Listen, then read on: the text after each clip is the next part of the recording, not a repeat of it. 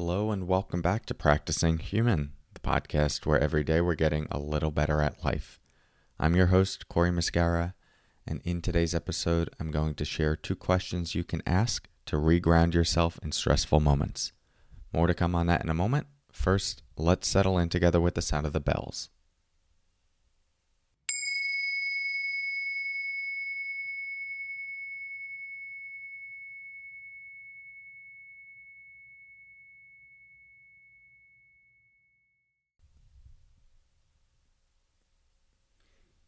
Okay, so we're all familiar with moments of feeling overwhelmed, stressed, like life is flowing at us in a much higher volume than we're able to hold and meet.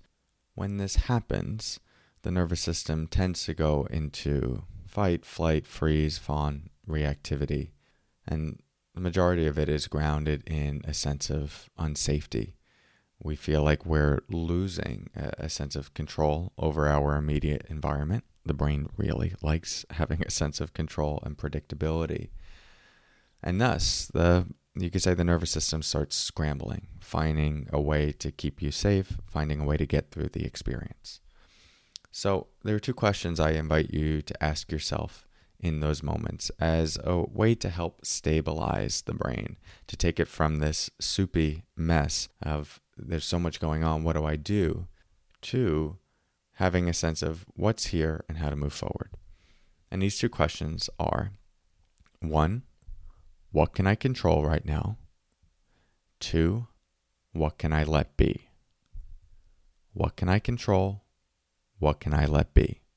Now, even though these might feel like 2 different kinds of questions, meaning one's about regaining control, one's about letting go, they're both related to a sense of agency, because consciously letting go is still on some level some form of control, some form of feeling that you have agency over the situation. You're consciously seeing, okay, this is outside of what I can control, and I'm going to let it go.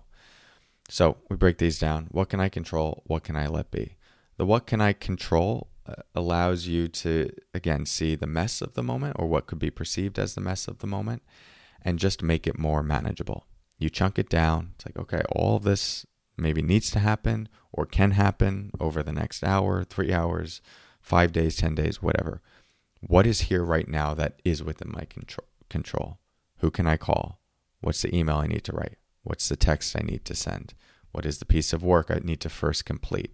And you just chunk it down to this moment. What can I do? And this at least then gives the brain the feeling of, okay, there's a path out of this. And you're, again, exercising a sense of agency in relationship to the moment, which is really important when working with stress.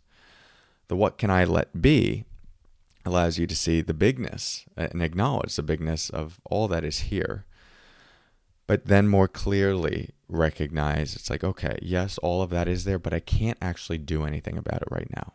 I might be able to do something about it in 10 minutes, an hour, or 5 days from now. But right now, this is actually out of my control. You know, when we're caught up in stress, we don't see that so clearly. The bigness of everything in our life is just flooding us in one moment. So it all feels like something we have to take care of right now. But there's a lot that we can't take care of right now. So we acknowledge it and then say, all right, I don't necessarily need to let this go, but let me just let it be. It can be in the background of my mind. I can allow myself to take care of it. But right now, I'm just going to focus on what can I control. So these are the 2 questions. What can I control? What can I let be? Next time you find yourself stressed, feeling overwhelmed, or even just in the midst of a big life decision, you don't know how to take the next step forward, try these out. What can I control? What can I let be?